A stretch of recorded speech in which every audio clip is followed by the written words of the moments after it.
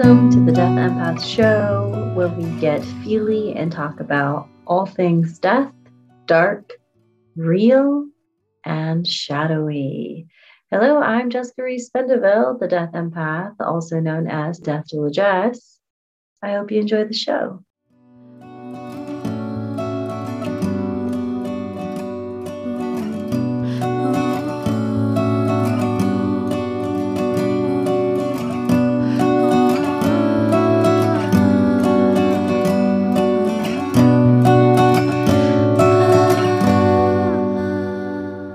Hello, my beautiful people. We are merely days away from a full moon, and I am feeling the effects.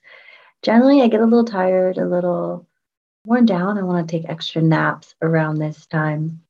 That's how I know I'm prepping to kind of get into a nesting phase. And when with full moons, I typically tend to want to read and snuggle and get very physical in a lovey-dovey kind of way. Oh, and then my favorite part of full moons or the days before full moons, you get daytime moons, which are my absolute favorite. I love a good daytime moon. A daytime moon is when you can see the moon in the day. And I just get so excited. I saw one today, daytime moon, they're the best. All right, what's really great, and I'm excited about this episode, is that I get to answer a question from you guys, from this community, this audience. It is a really beautiful question, and it has to do about pet loss and grieving our pets. It is a two-part question, and I got permission to read the email as is, so I'm going to go ahead and do that. It says, "Hi, Jess. I've been following you for about 6 months. I love your content." That's very sweet. Thank you. "I am so grateful for your work and so excited for more episodes. I've been grieving my darling Zoe, who lived in a dog body while she was here for almost 17 years. All but 6 weeks of that time was with me, and I feel so grateful that we chose each other. On July 11th, it would be the 1-year anniversary of her going cosmic. I've been looking forward to this anniversary for quite some time, not with delighted anticipation, but in the literal sense that the time is ahead of me for now, and trying to think about ways to honor her, invite her in to visit, and just to make sure that she knows that I love her very much. So my question is, what are some practices you suggest for death days and anniversaries?" And the second part is, as a secondary question, how does one cultivate acceptance and compassion for secondary feelings associated with grief? For example, feelings of restlessness or anger. I'm intimately familiar with the big sad and the longing, and I sit with those and learn about them as they arise with relative ease. I have a much more difficult time accessing anger and restlessness with any amount of curiosity or gentleness that allows me to learn about them, or even just let them in or out, I suppose. Thanks so much for your time. Thanks so much for your work. And again, so looking forward to your offerings to the public via podcast. Okay, so when I first read this email, I got really teary-eyed, and I'm getting a little choked up now. Animals mean so much to me in my work, and so much to me as a person, because animals have always played a huge role in saving my life, literally, not just figuratively. And so when someone shares their loved one, fur family, their spirit animal, I get super choked up because I understand that bond. I completely get the heartbreak that comes with losing these angels with 4 legs. So first, I do want to definitely answer, how you can practice memorializing or creating a beautiful ritual for death anniversaries in particular.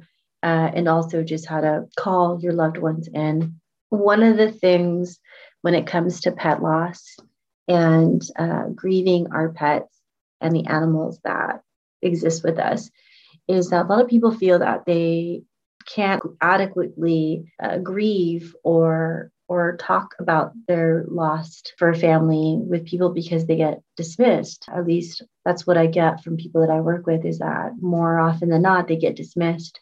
And people will say really hurtful, painful things like, "It was just a dog. It's been a week now. It's you shouldn't be over it. And I'm here first to say that it is absolutely 1,000% okay, more than okay to grieve. We're talking about this being who is in your life every day. You had these rituals. You would wake up together. You would see them first thing. You would go to bed, probably seeing their face.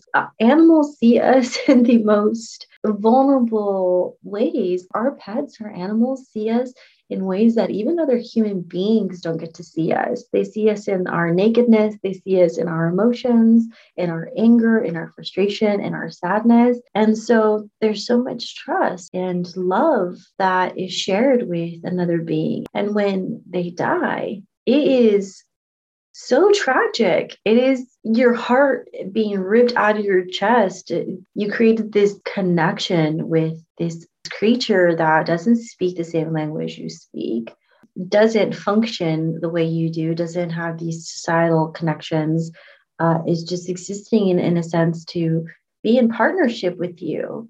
You absolutely get to grieve your pets and the animals in your life just as much as you would grieve a human being, and grieve that connection, that bond, and not having them be a part of your everyday life anymore. Okay, moving on to death anniversary aspect of it. Death anniversaries, that can actually be very hard for a few reasons. Typically, that first year of someone's death, we are in kind of this processing, and depending on how they died or the circumstances, if there's trauma involved, that first year, what I've noticed when I'm working with people is that it's almost like finally hitting your system in a way where you can really understand the loss. And so it almost feels like they died again. And this is usually what I'm referring to when I've talked to people that I've worked with, and they describe how they feel. That first year always feels like they just passed away. And so I always want to make sure that people realize and recognize that it's okay if you start getting like these feelings, this like anticipatory grief or any kind of anxiety as the death anniversary gets closer.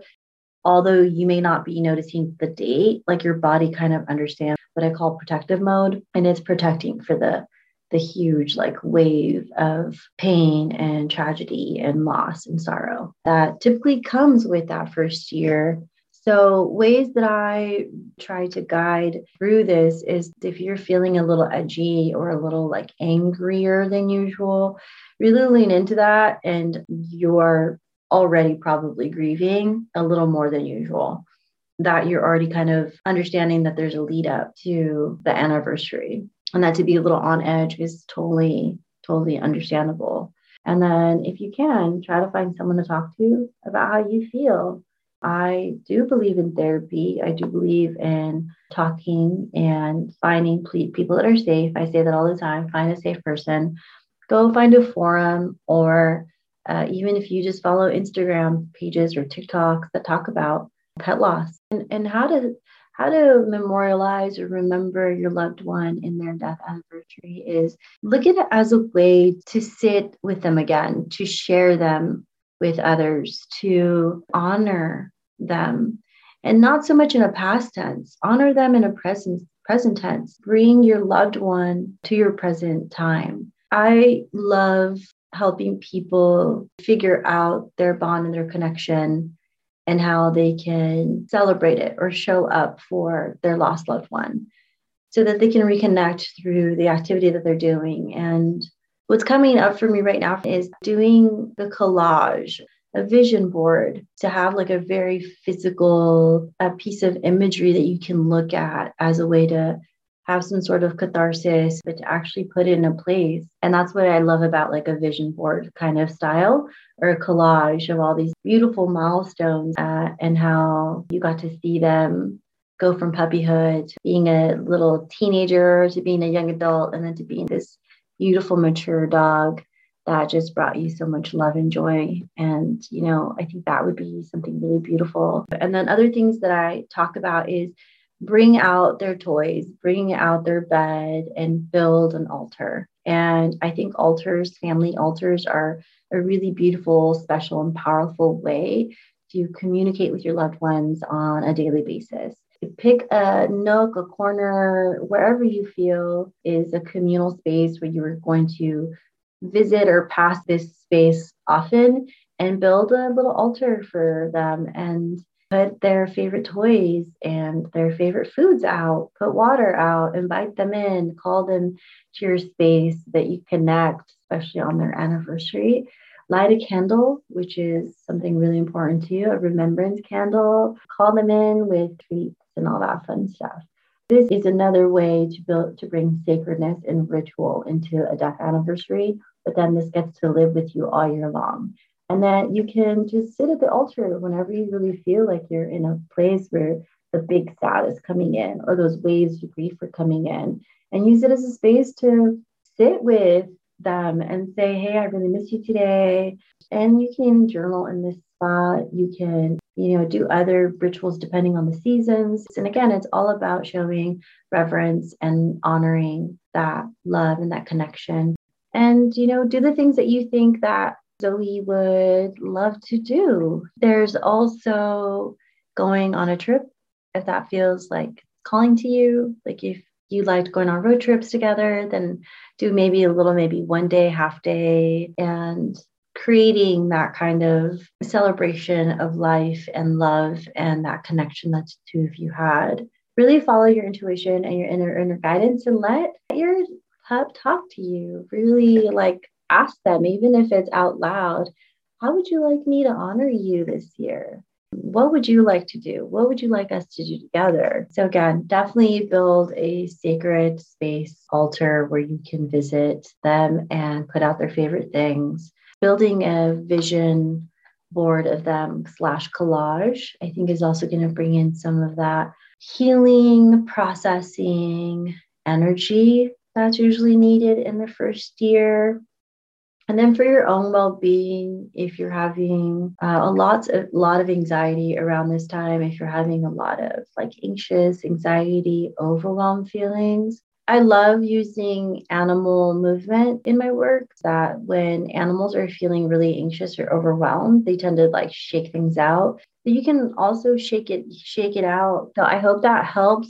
So the secondary question is the cultivating acceptance and compassion for secondary feelings associated with grief. For example, feelings of restlessness or anger.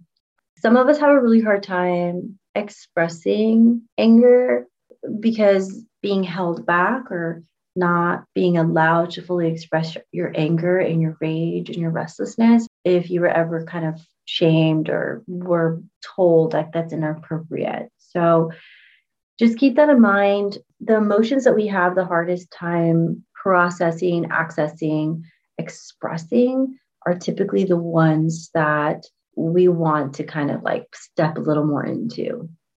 The reason I say that is because it is kind of your intuition, your inner guidance is saying, look, I'm feeling these things because they need to be addressed, and they typically tend just to get bigger. I like to start playing with sacred rage and anger and restlessness in a few different ways. So whatever makes you feel the most comfortable. If your anger feels very physical, you want to throw things, you want to pull your hair out and just thrash about, then I would either dance to music that makes you move. And I mean jump up and down, run around the room, just move your body, but in a very ecstatic, big, all over the place kind of way, because your body is trying to get those emotions of it's not fair. When we lose our loved ones, it's just not fair. There wasn't enough time. Having something so sacred and special taken from you brings up these emotions of well, why? And this doesn't make any sense. And this is all bullshit. And how am I ever going to find this again? So the anger is absolutely called for. The anger is absolutely necessary and needed, especially when you're grieving. Anger is normal. It's all about trying to access those emotions so that you can process them, so they can help you understand and integrate exactly what's going on, and so that it doesn't cause harm down the road. that you don't internalize it and hold it in to such an extent that it starts making you sick. If it feels very physical to you, then try to do physical things safely and don't hold it in. If it feels like you want to scream, if you feel like you're on edge and you just want to like go off on people, I would write a very angry letter. And no one has to read it. And you can get physical with the paper when you're done. You can rip it out of the book. You can crumble it up. You can set fire to it. You can throw the paper up against a wall. Whatever it is, it makes you think just instinctively is what you feel like you need to do. Same thing goes with the restlessness. And if you're feeling any kind of rage, follow the feeling. Follow the feeling in a safe way, in a place that feels protected. When you're dealing, and I'm sorry, I'm reading the email right now again. So when it comes to anger and the right here, I love that you said, like the big sad you learn from those feelings and the longing and sitting with all those things. So it sounds like you have more understanding of those feelings and those emotions, maybe more experience with them, or you just feel more naturally inclined to be able to sit with those things. And so you're able to have more gentleness and curiosity about those feelings. And again, if you've had any moments where you've been repressed, like, or not allowed to feel other feelings, like, again, like the anger, the rage, the restlessness, the anxiety, possibly, then they're going to feel very uncomfortable at first because it's new territory. You're going to feel weird and off and like, oh, this feels, but it's just like anything else. It just takes practice and patience and then doing it over and over again until you find really what works for you, finding the right modality, the right outlet to be able to access and or express those feelings, which are, like I said, very common in grief and in bereavement and mourning. And it doesn't, matter. It doesn't matter what you're grieving, to be honest. Those things are pretty typical in most situations that involve loss and death. I'm so grateful for this question, and I hope I was able to answer that thoroughly for you. I hope you're able to bring some, powerful energy and healing into this death anniversary for you and Zoe. I just want to really acknowledge you and that I do absolutely see you and I validate this experience. Pet loss is real. It's tragic, heartbreaking, and my heart is absolutely with you. Absolutely with you. And that's it for this episode. Again, I'm Jessica Reese Mendeville. I am the Death Empath, also known as Death Little Jess, and we will chat soon. Please send me your questions via email or DM. All right, bye.